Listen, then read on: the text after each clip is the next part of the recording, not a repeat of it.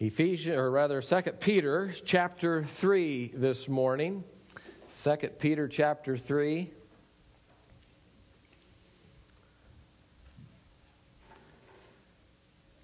we go. Defending Christ's return. Let's look to the Lord for His wisdom as we get into this chapter, shall we? Thank you, Father, for declaring to us truth from your word, giving us a tangible expression of that. We would know what your thoughts and your desires for us are. We don't have to wonder. We don't have to know what to look forward to because you have expressed all that we need to know. So, Lord, I pray that as we delve into this new chapter, that we would have the Spirit of God's insight and wisdom, guiding us, instructing us, and then making application to us, that we would walk rightly with you. And we'll thank you for it in Jesus' name. Amen. I want to read the first 10 verses of this so we have the context of this chapter as we get into it. 2 Peter beginning verse 1, chapter 3. Peter writes, "Beloved, I now write to you this second epistle, in both of which I stir up your pure minds by way of reminder, that you might be mindful of the words which were spoken before by the holy prophets, and of the commandment of us, the apostles of the Lord and Savior. Knowing this first, that scoffers will come in the last days, walking according to their own lusts, and saying, where is the promise of his coming? For since the fathers fell asleep, all things continued as they were from the beginning of creation. For this they willfully forget that by the word of God the heavens were of old, and the earth standing out of water and in the water, by which the world that when existed perished, being flooded with water. But the heavens and the earth, which are now preserved by the same word, are reserved for fire until the day of judgment and perdition of ungodly men. But, beloved, do not forget this one thing, that with the Lord 1 day is as 1,000 years, and 1,000 years as 1 day. The Lord is not slack concerning his promise, as some count slackness, but is long-suffering toward us, not willing that any should perish, but that all should come to repentance. But the day of the Lord will come as a thief in the night, in which the heavens will pass away with great noise, the elements will melt with fervent heat, both the earth and the works that are in it will be burned up." Well, we talk a little bit about soberness and then some hallelujahs, and this is a little sobering, isn't it? Everything that we've designed and created and built and amassed will all just disappear in that fervent heat. It'll be gone. What are you spending your time doing, huh? That's sobering. Well, in the second chapter of 2 Peter, he gave us this graphic description of the immoral license that was being taken, as well as those that loved money and those that set themselves up as authority, rejecting the authority of God. These are the false prophets, the false teachers, and they, by those actions, were denying the Father, the Savior that bought them.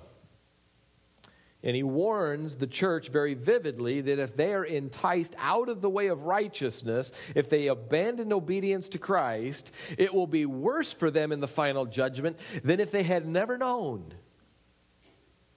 That's a very sobering word.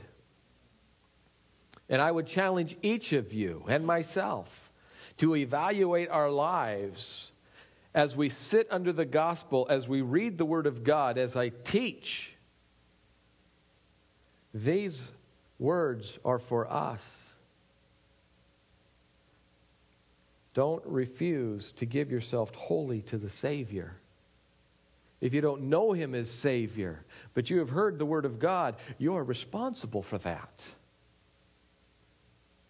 Now in chapter 3, Peter in part is going back to chapter 1 in theme, namely that God has given His people precious and great promises. And if we hold those out before us, they should keep us moving towards Him, and they will help us resist temptation. Those promises will help us remain in the way of righteousness so that we bring honor to Him and benefit to us and to those around us. And so in verses 13 and 14 of that chapter, we see a connection between hope, which the promise inspires, and the power for godliness, which the hope gives. where he said, according to his promise, we wait for new heaven and new earth in which righteousness dwells. Therefore, beloved, since you wait for these things, be zealous to be found by him without spot or blemish or at peace. So Peter has a theme here. I've put it in your notes. I don't think you even have to fill in any blanks for this one. But it's that a confident expectation of this new world, this world of righteousness, this world of godliness, that is what empowers us to live for peace and purity in the world today. Knowing what he has in store guides our thoughts and our actions today. But there are some false teachers. And these false teachers deny that that day is coming. And so you have to think, if there is a promise, and Christ has said there's going to be a second coming, there's going to be this new world of joy, a world of righteousness, and we have hope and we have power for godliness, then we have to actually believe that it's going to happen. In the church that Peter is writing to, they were filled and infiltrated by false teachers, false prophets. They did not believe what was happening. They didn't believe it was going to happen.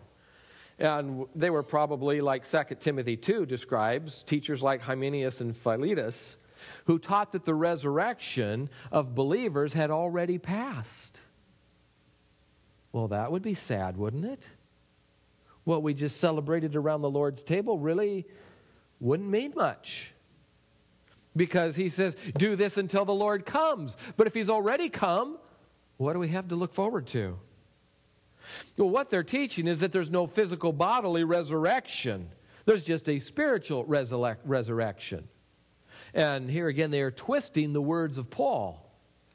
He said in Colossians 2, you were buried with him through baptism, in which you were also raised with him through faith. And they take that and they twist it and they say, well, since you have already been raised like Christ, then Christ did not really experience a bodily, physical resurrection, just a spiritual resurrection. And therefore, this notion that we're going to have a powerful, glorious, bodily return of Christ, well, that's just a myth. And so as they reject that glorious bodily return of Christ, the false teachers wipe away the reality of judgment for things that are done in the body. You see how convenient that is? If I can determine the doctrine, then I can determine the consequences for my actions or the non-consequences. That will only get you so far, because reality is still reality, whether I believe it or not. And it will come about on me. It will just come as more of a surprise. God's word has spoken, and those who want to do away with consequences will be judged for those all the more. So they have created a theological basis for their indifference to immoral behavior. The body really has no moral consideration except that you can demonstrate your grace and your freedom by defying physical moral restrictions. That's where the false teachers were going. And so then Peter says, no, we've got to confront this denial. And so really all the way back in chapter 1, verse 16, he'd already taken up the offensive against the denial of the second coming when he said, we did not follow cleverly devised myths when we made known to you the power and the coming of our Lord Jesus Christ. But we were eyewitnesses of his majesty. That is, Christ certified to us, as it were, that he was indeed going to return in bodily glory. And he gave us that transformation preview on at the transfiguration. And so Peter says, therefore we have this prophetic word, that the second coming is made more sure. And we should keep it before us like a lamp in a dark place until the day of his coming dawns and the day star of glory rises in our hearts. So now in these verses 1 through 9 of chapter 3, Peter confronts that denial head on. And he says in verse 2 that he wants the believers to have a sincere and lively memory. Remember. remember, first of all, what the prophets predicted. Well, I think he had in mind verses like Malachi 4. You might jot that down, verses 1 and 2. Malachi 4, where it says, "Behold, the day burning like an oven when all the arrogant and evildoers will be stubble. But for you who fear my name, the Son of Righteousness shall rise with healing in its wings. You shall go forth leaping like calves from the stall." What a picture, what an image. A heated oven. And you know what happens when you take that dry stubble, little twigs and grass, and you throw that in the fire? It's gone that fast. He says it's not. That's reserved for the ungodly. That day is going to come. But for you that walk in righteousness and know that day is going to dawn and the sun's going to rise, and what an incredible glory that's going to be for you. Wings of healing. What do you want to be healed from? All got a wish list, don't we? But then he speaks also of the commandment of the Lord in verse 2. And he probably has in view words like Matthew 24, verse 42. Jesus says, watch. That word watch implies obedience, by the way. It's not just get your binoculars out and look. It's watch with expectation. And because of that expectation, there's a certain action that follows. Watch, therefore, for you do not know what day your Lord is coming. And we ought to be found watching and waiting, anticipating, watching, prepared, not in an unprepared fashion. And so then he says in verses 3 and 4, he talks about these false teachers. And it says they themselves are part of the prophetic fulfillment. Their presence, the fact that they are present, shows that the last days have arrived. Now, the last days in this context doesn't mean a day. And the last days really began after Jesus arose and ascended into heaven. And those are the last days because he could return at any time. In fact, many of the believers at that time thought it was imminent. Immediately imminent. And there had to be some instruction for them to get on with life and be busy, be productive, don't become a burden. Christ is coming, but you don't know when, so continue in life in a way that is honoring to one another and to him. And so he says in verse 4, let these false teachers make their case. Well, their case begins, they ask the question, where is the promise of his coming? For ever since the fathers fell asleep, all things have continued as they were from the beginning of creation. That's really a very amazingly modern argument for rejecting the supernatural bodily return of Jesus Christ. It's a theory called uniformitarianism. I spelled it out mostly for you. I thought you could handle uniform. I went to my dictionary to find the rest of it. Uniformitarianism simply says everything is uniform. As it's been, so it will be. The laws of nature are constant. They're unchanging. The sun comes up in the morning, it goes down in the evening. It's done it every day. It will do it every day. The cycles of the seasons, they follow one another just as they always have. The tide comes in, the tide goes out in a uniform fashion. It's done it for thousands of years in perfect order. Therefore, we can expect this same constancy to continue in the future. And any thought that the sky might be rolled up like a scroll, like we just sang a few moments ago, and the earth purged with a global fiery judgment by the return of Christ, well, that is unimaginable and it is unwarranted. That's what the false teachers are saying in this theory of uniformitarianism.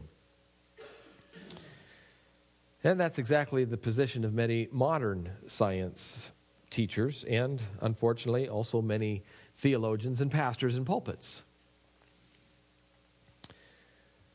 They reject the physical coming of Christ. They reject future judgment. But Peter responds to this skepticism in three ways. Look at verses 5 to 7. He says they deliberately ignore this fact. There's a fact to be exposed here.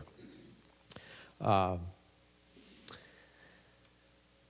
by the word of God, the heavens existed long ago, and an earth formed out of water, and by means of water, through which the world that then existed was deluged with water and perished.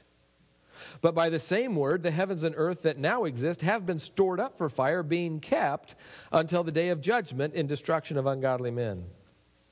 So the first thing that Peter responds with is that God creates and God sustains or upholds by His word. The world was made by God. God spoke and the world became. He, ex nihilo, out of nothing. It was just the word of God that spoke.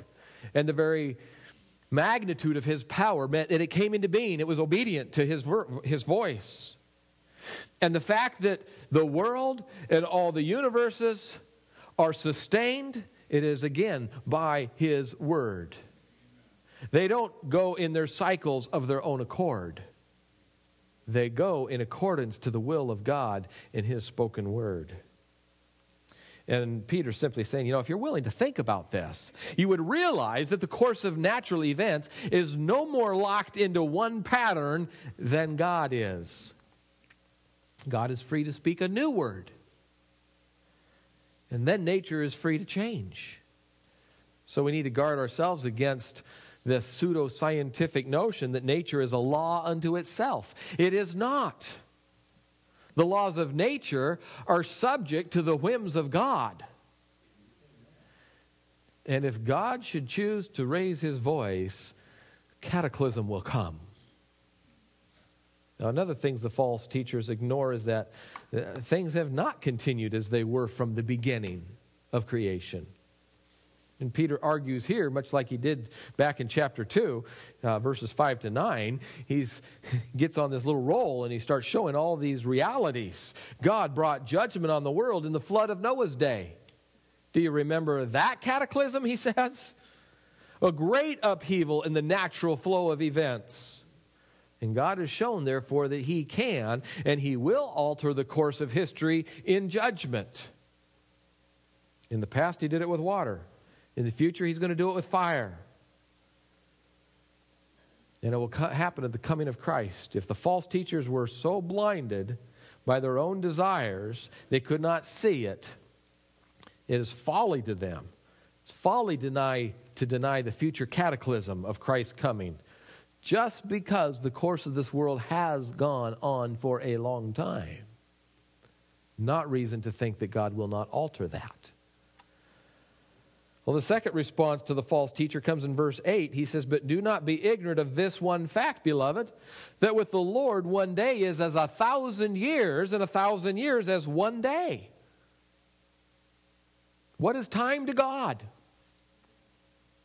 Peter's answering the criticism that Christ is delayed for so long, so He's forgot about us. Can't believe that He's really coming back. I mean, He hasn't yet, and it's been this many years. How could we expect Him to come back now?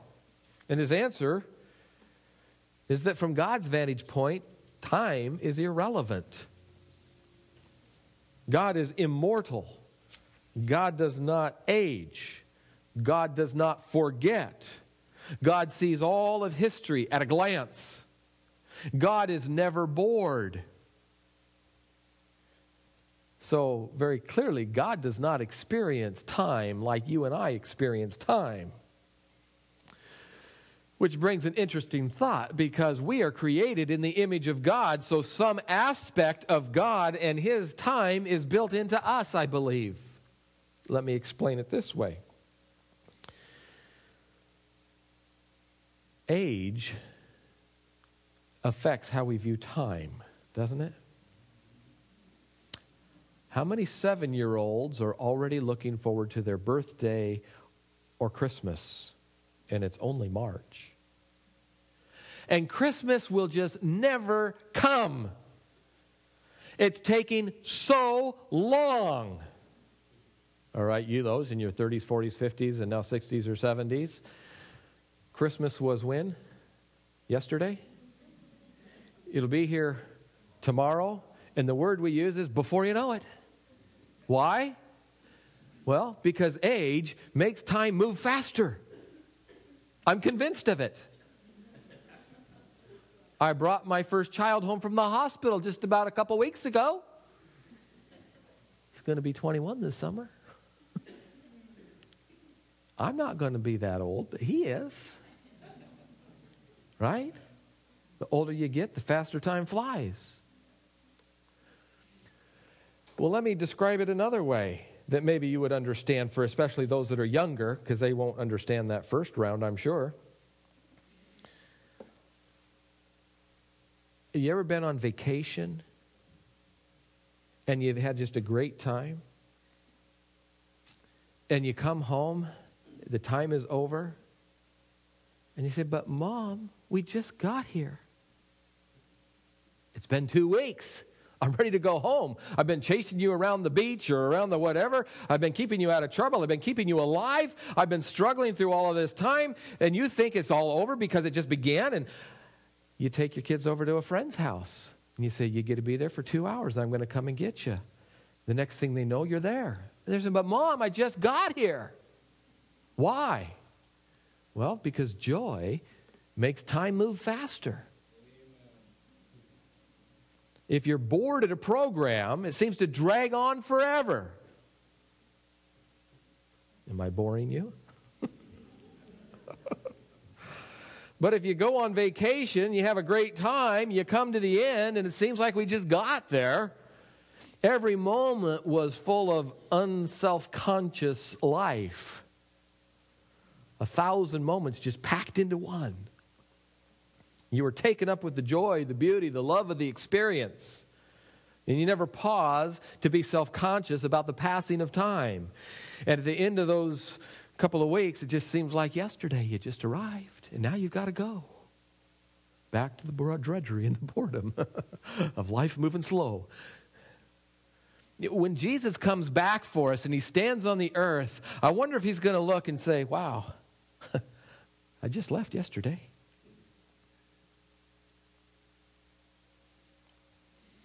Don't be deceived. It's no argument against Christ coming again that 1,978 years have passed since he left. From God's experience, it's as though Christ arrived in heaven yesterday. He's at his right hand, and he's coming back tomorrow.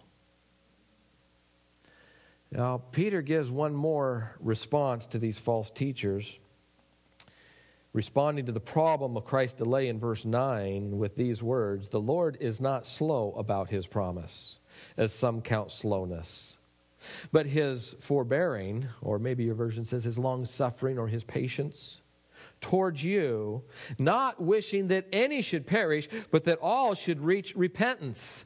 And we could say that the Lord's patience is an expression of his mercy. The fact that he has not come back gives you an opportunity to respond to him.